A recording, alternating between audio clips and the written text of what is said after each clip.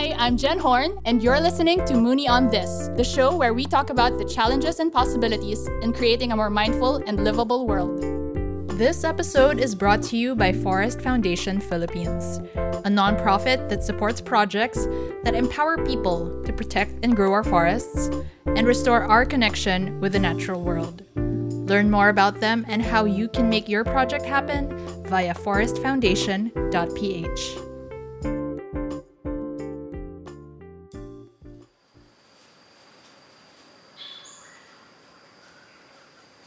I think we can all agree that 2020 has been a year of learning. We learned more about the brokenness about some of the systems in our society, our disconnection with people who hold different views, our disconnection with the natural environment that nurtures us, and even our disconnection with ourselves and the well-being of our mind, body, and spirit. So, coming from our previous episode on stories of self-love, where we heard from 3 women working in sustainability, Ayan and I journey further into mental health in this episode with 2 women who spoke to us openly about their experiences with depression and suicide, and finding healing by nurturing their relationships with themselves, with others, and with nature. You'll be hearing from psychologist and farmer Elizabeth De Castro and entrepreneur and freediver Jella Petinas about their experiences with mental health. We'll be exploring some sensitive topics in this episode, so if you don't feel like you're in the best headspace to handle it at the moment, you may consider listening to this episode at another time when you're more able. We begin this episode with Beth.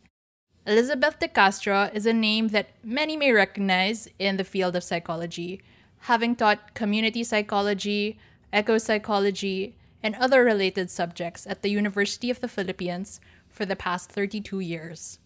And while her interests and research have been varied, from disaster and trauma psychology to environmental protection and well-being, Beth shared how her focus over the years has been child psychology in particular, from child rights and protection to dealing with trauma in war or calamity-stricken areas.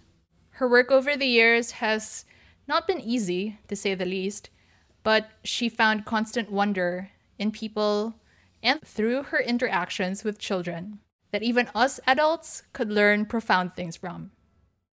Here's Beth. Working with children was one thing that really brought me a lot of insights about life itself. On the other hand, there is also the fact that I have been one of the early birds in terms of initiating what is now called Psikolohiyang Pilipino. Why is this important? Because working with children has told me that there are many things, if taken out of context, if not culturally appropriate, if not in the context of socio-cultural historical issues in the country or in the context of where you work, there are no such things as universal, absolute ways of doing things.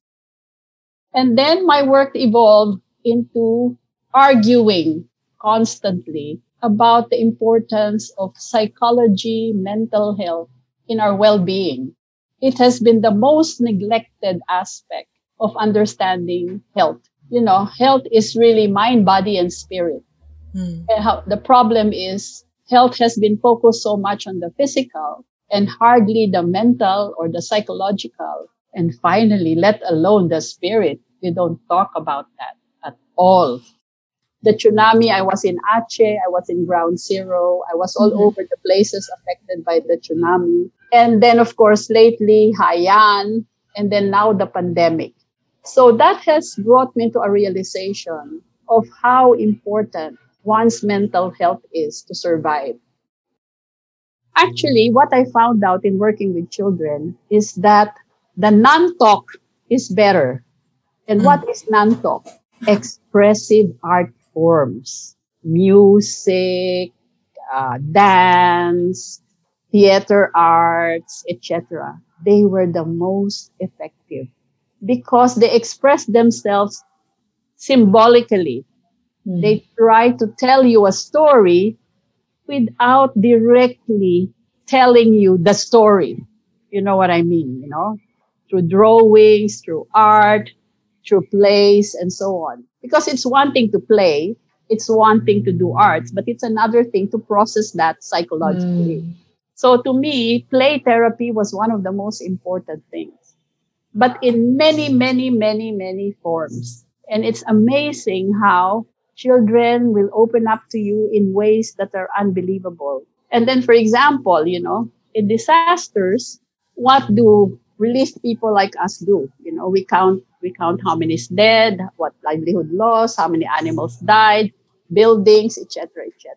Then you ask the children to draw, but we never count what they miss. So when they draw, they will tell you they missed the fields where they were running, rice fields. Most of in Asia, it's rice fields. They missed the trees where they used to climb because it fell down. They missed the dogs. So this rude awakening where they had a different way of looking at the environment and nature, both in its harshness, but also in its goodness. Beth worked as a trauma psychologist for the United Nations, and her role brought her to the front lines of natural disasters. When she came back to the Philippines, Beth was mentally exhausted from all the tragic stories she heard and witnessed from the survivors. And that burnout eventually led to depression. As you probably realize by now, my work has not been easy. Sometimes they call me a trauma psychologist, disaster psychologist, etc. It's not been easy. But, pinasok ko na yan. I've been there for some strange reason because of my own circumstances in life, where I've been helping people with disaster, abuse, violence, etc. So you will have to imagine, no matter what anybody says, that it has an effect on you. So I went back, got really depressed by it. Although initially uninterested with farming or the idea of getting her hands in the soil, Beth eventually found comfort and healing in the garden. With the encouragement of her husband, Tony, an environmentalist and organic farming enthusiast who set up a farm in Zambales, Beth was coaxed to come outside and meaningfully reconnect with nature and her spirituality in the process. When I was sort of breaking down, he told me, so why don't you just come to the farm? I said, no way, it's so far, I'm not into it, I just didn't want to move. So he said, come to the garden, come in front of the house. We had a little sort of vacant lot. And then he said, okay, let's plant something here. I said, no way, But then he started sort of really, really just sitting with me in the middle of the garden. All of a sudden, when we started planting little things, kamatis, ampalaya, etc.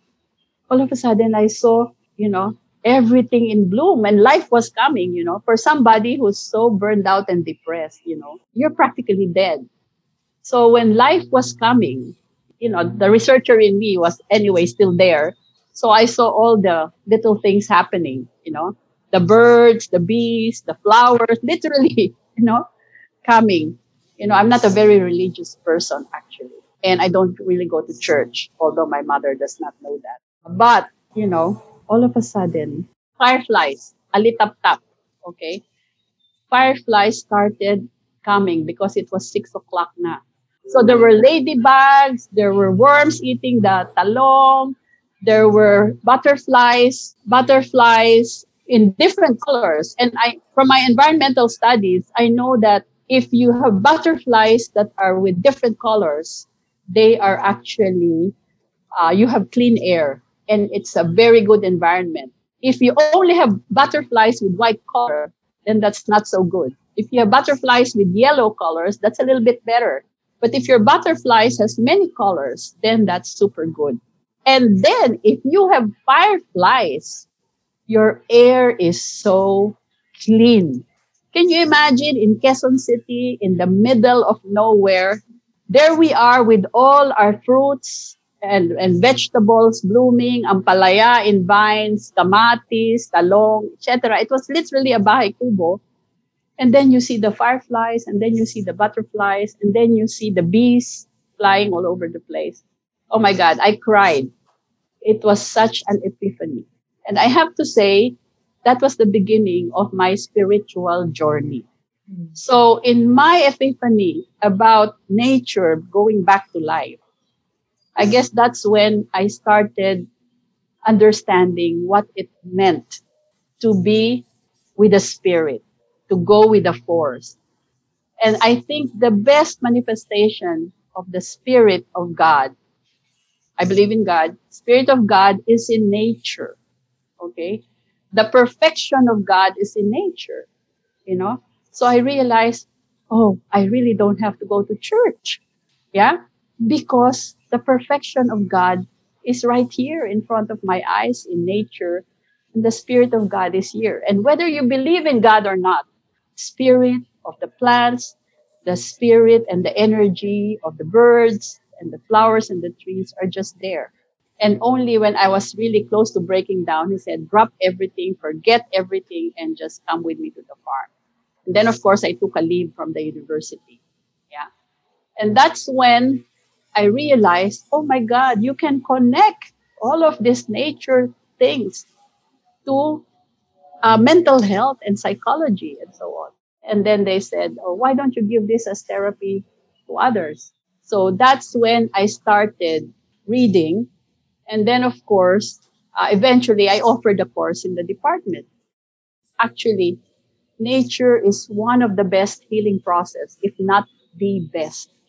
And I say healing, not treatment, because nature does not treat. And treatment is not the same as healing. Treatment means you are hoping to be cured. Okay? And it's a medical model. But when you are healed, you don't necessarily have to be cured. But the attitude towards yourself when you are sick becomes very different. And because you have an attitude like that, then eventually you get cured for some. And for others, even if they die, they are healed. And the difference between treatment and healing really hit me because that is where the spirit is. In other words, I call it attitude because I'm a psychologist, but actually attitude, motivation, whatever. But actually, it's just allowing the spirit to come to you and within you. And I'm all for change socially. I was an activist practically my entire youth. But then I realized, again, going into all this nature tripping and nature therapy, that the biggest change and the biggest sort of solution to your well-being and mental health is really from within. And it's the toughest work that you can do. Because that's when you have to deal with all your anger, your anxiety, and all that. Okay? And then nature also taught me what I would say is mindfulness. But actually, I think it's a misnomer because when you meditate, it means you don't use your mind. And they say mindfulness because they don't want to be spiritual about it. They want it to be a technique. Again, this is really a sorry state because still you're not connecting mind, body, and spirit. You're just using techniques to get into the spirit. And I say this because I also went into some kind of being with nature taught me all about quietness, silence, being with yourself. But now that it's the pandemic, with all the isolation and the enclosure that happens, then you will have to remember nature. Then you will have to put nature in your mind and meditate about it. So I'm saying this because now that is how I'm helping people. In fact, when I started teaching eco-psychology, I just wanted to teach it because I use it as an excuse to bring my students to the farm. Nung hindi pa bawal. And then I would design courses. They're actually farm courses, eco tours. And for the ones who wants to stay longer, I would design courses which would help you go back, to nature, first of all, but also go back into yourself. So I think I taught it for many years before I retired. And so we were able to go to different farms. And I can tell you, my students still come back to me and ask me about the plants that we learned, the trees, etc., etc. And of course, I told them, it's really okay to talk to the plants. And I mean this in a serious, informed way. Okay. There are scientific studies that tell us that plants are sentient beings. They're living things. They can communicate to you. You just have to know how. So you start connecting to all other living things. So, what sort of advice might you give on how we can help our loved ones who are going through tough times, especially in this pandemic? Yeah. First, let me say what we are all experiencing in these difficult times. And I'm sure I can give you 3 pages or 5 pages of the list of all the worries and things that you experience since March, 6 months ago. What I'm saying only is all of the things we're experiencing now are normal reactions to an abnormal situation. So there's nothing wrong with you, ideally.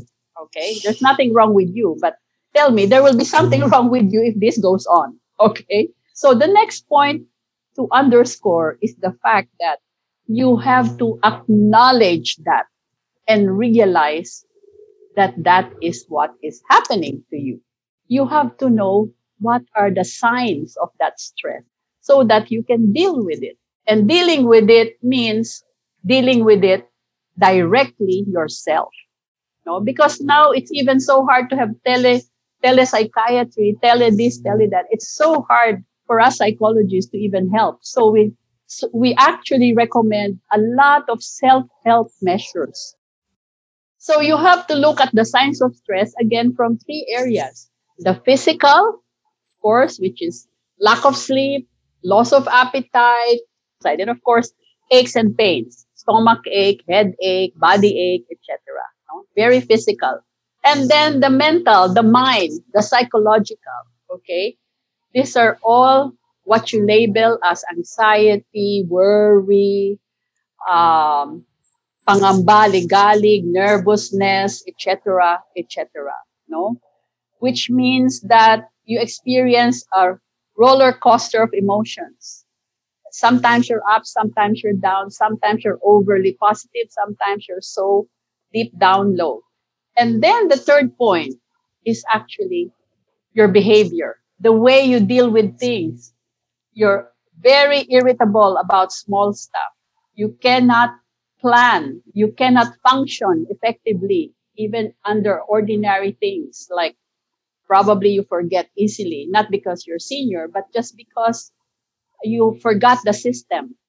First, recognize that these are not so good signs, but also recognize that there's so much that you are already doing that is helping you. And if I ask you now to list down what you are doing that's helping you, I'm sure you will tell me your hobbies. You learned how to cook. You found out new things to do. You now learned a new language. Now you have this podcast. You adopted a pet.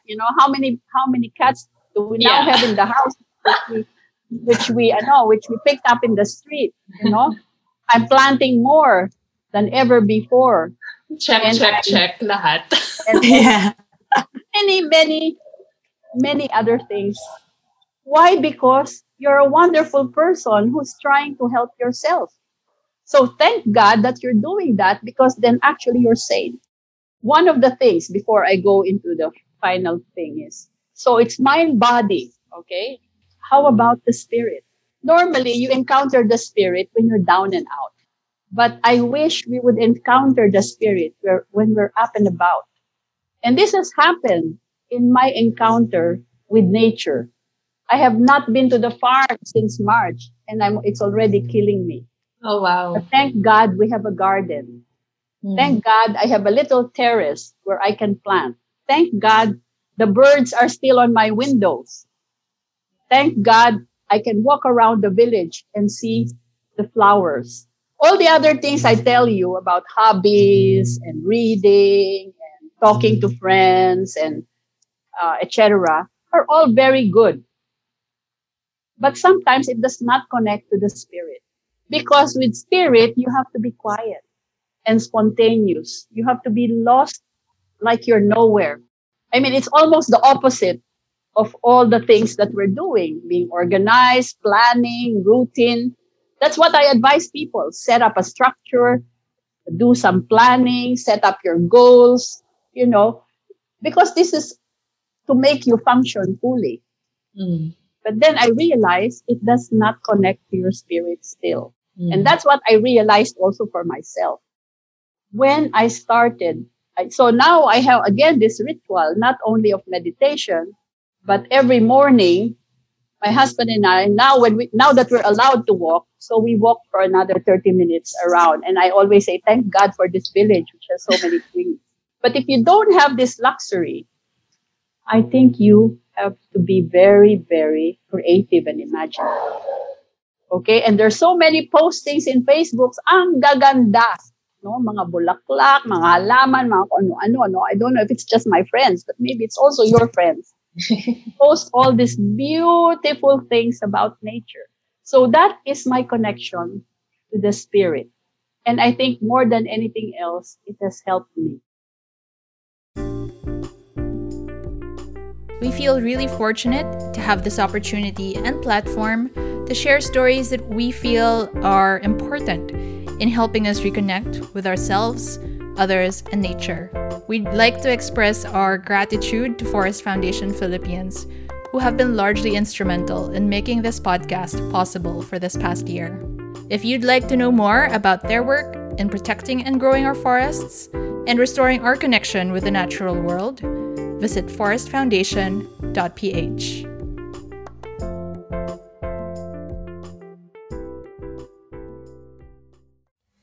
Disclaimer. The next part of our episode will talk about suicide. This can be a very sensitive topic to explore, triggering for some. So if you feel like you're not in the best headspace to handle it, you may choose to listen to this episode at a different time when you are more comfortable. Jella Patinas is an environmentalist and social entrepreneur who founded the Institute of Skin Divers of Ateneo, or ISDA, and Reef Nomads, an ecotourism agency. She teaches marine conservation and love for the ocean through skin diving, but for this episode, Jella dives deep into her personal history, her struggles, and her lessons when it comes to dealing with a mental illness. Hello, my name is Jella Petinas. I really didn't know, what was wrong with me because up to high school, I was always angry. I was always pissed at everyone at home, getting angry and shouting. Super different from who I am now. I don't think anyone would believe me if I told them that I was a really difficult kid growing up. And then in college, my Psych 101 professor, Dr. Quina Lee Chua, she asked me to meet her after class because she said there was something different about my essay, which was a pretty personal essay. And she had me go to a family counselor, and I had to go to therapy every Tuesday for, I think, 3 or 4 months. And then I think I was kind of fine after that. And then it manifested again when I was 23 years old. I was already working in Makati. I couldn't sleep. And I really had zero sleep every time I went to work. And it was so hard. I was already crying. And I had to see someone again. And then I only really committed to a therapist and knew what I had when I was already 27 or 28 years old. People have different tolerances for pain and suffering. And we don't really know, we can't really judge people based on their behavior and their situations, because nothing is always as it seems. Things are really more complicated than they are. And what I realized in my journey to healing is it's super not a straight line. It's not, the trajectory is not like straight up. When just because you're committed to therapy or your meds, it doesn't mean that you're on your way to healing 100%. It's really case to case. Mine was up and down, but I generally felt like I was getting stronger. I went to therapy for a year and a half. I highly recommend them because I feel like I really was able to learn a lot of cognitive behavioral tools. Like, you don't have to necessarily be helpless just because you have a mental illness. You will realize through therapy that you are strong enough to ride that wave. So there came a point when I was suicidal, really this year, 2020. I think there was a series of unfortunate events in my life that led to it. And it was horrible because I felt like I was out of my body and everything was pain. So, good thing at the time I was kind of near my therapist.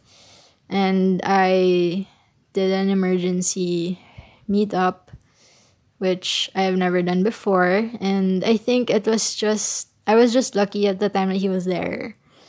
And I said I'm really delirious about, being gone.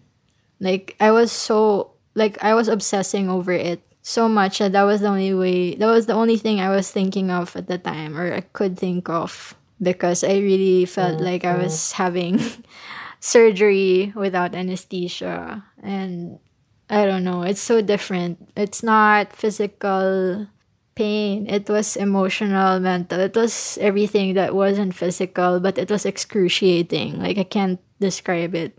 And my sister was about to get married and I wanted to be there. So that was what I was thinking, and so I didn't do it. And so I sought help. And then he said, okay, I'm going to call your parents and they have to pick you up and you have to go to the doctor. So that was going to be my first time to visit the psychiatrist, which is different from a psychologist. So my therapist was the psychologist.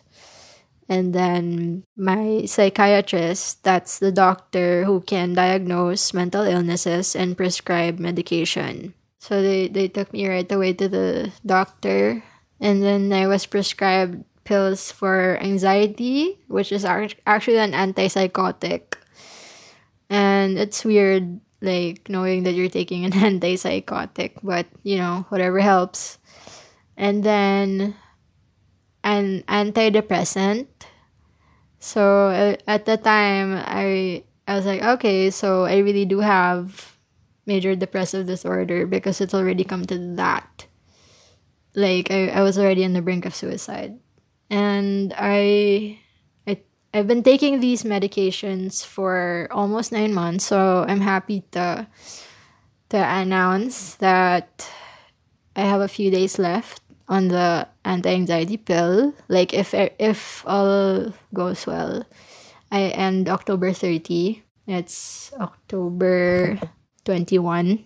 So I'm really excited. I feel really happy and productive.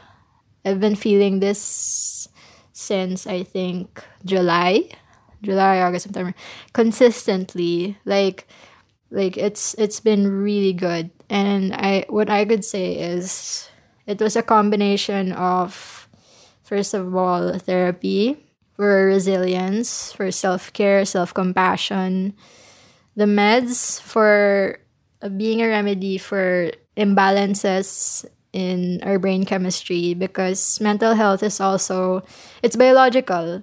So the meds intervene to kind of balance out the things in our bodies that make us not function normally. And then the community I'm in. So my family, my relatives, my friends are so supportive.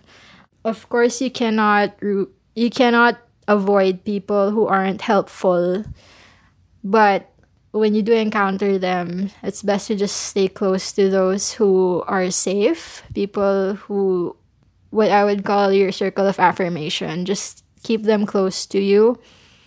And then, yeah, apply what you learn in therapy. And the people surrounding a person with mental illnesses, they would require a lot of patience, like so much patience. Like you're really gonna be pushed to the edge because it really is difficult to, like, it takes so long because people have different paces in healing and they really have to want it. It's not forced. So it is like something you can keep encouraging people to heal from, and you have to keep presenting opportunities for them to heal. And that's by keeping their minds busy with things that are healthy, taking walks, doing hobbies they like, doing chores or errands, anything to get them out of their heads. And they will reject your invites a lot. I do remember rejecting a lot of invites from friends and family, and like for things that are I know will be fun, but you know, you just really have zero energy and you just want to stay in bed for like 16 hours. So I had so many days of that. I was just in bed and I couldn't get up. And then at night you can't sleep. It's horrible. And I wish everybody going through it would see that it is so possible. It's so possible for things to get better than that. You just have to see that there is help, and there are communities, there are people who are willing to listen and help you out.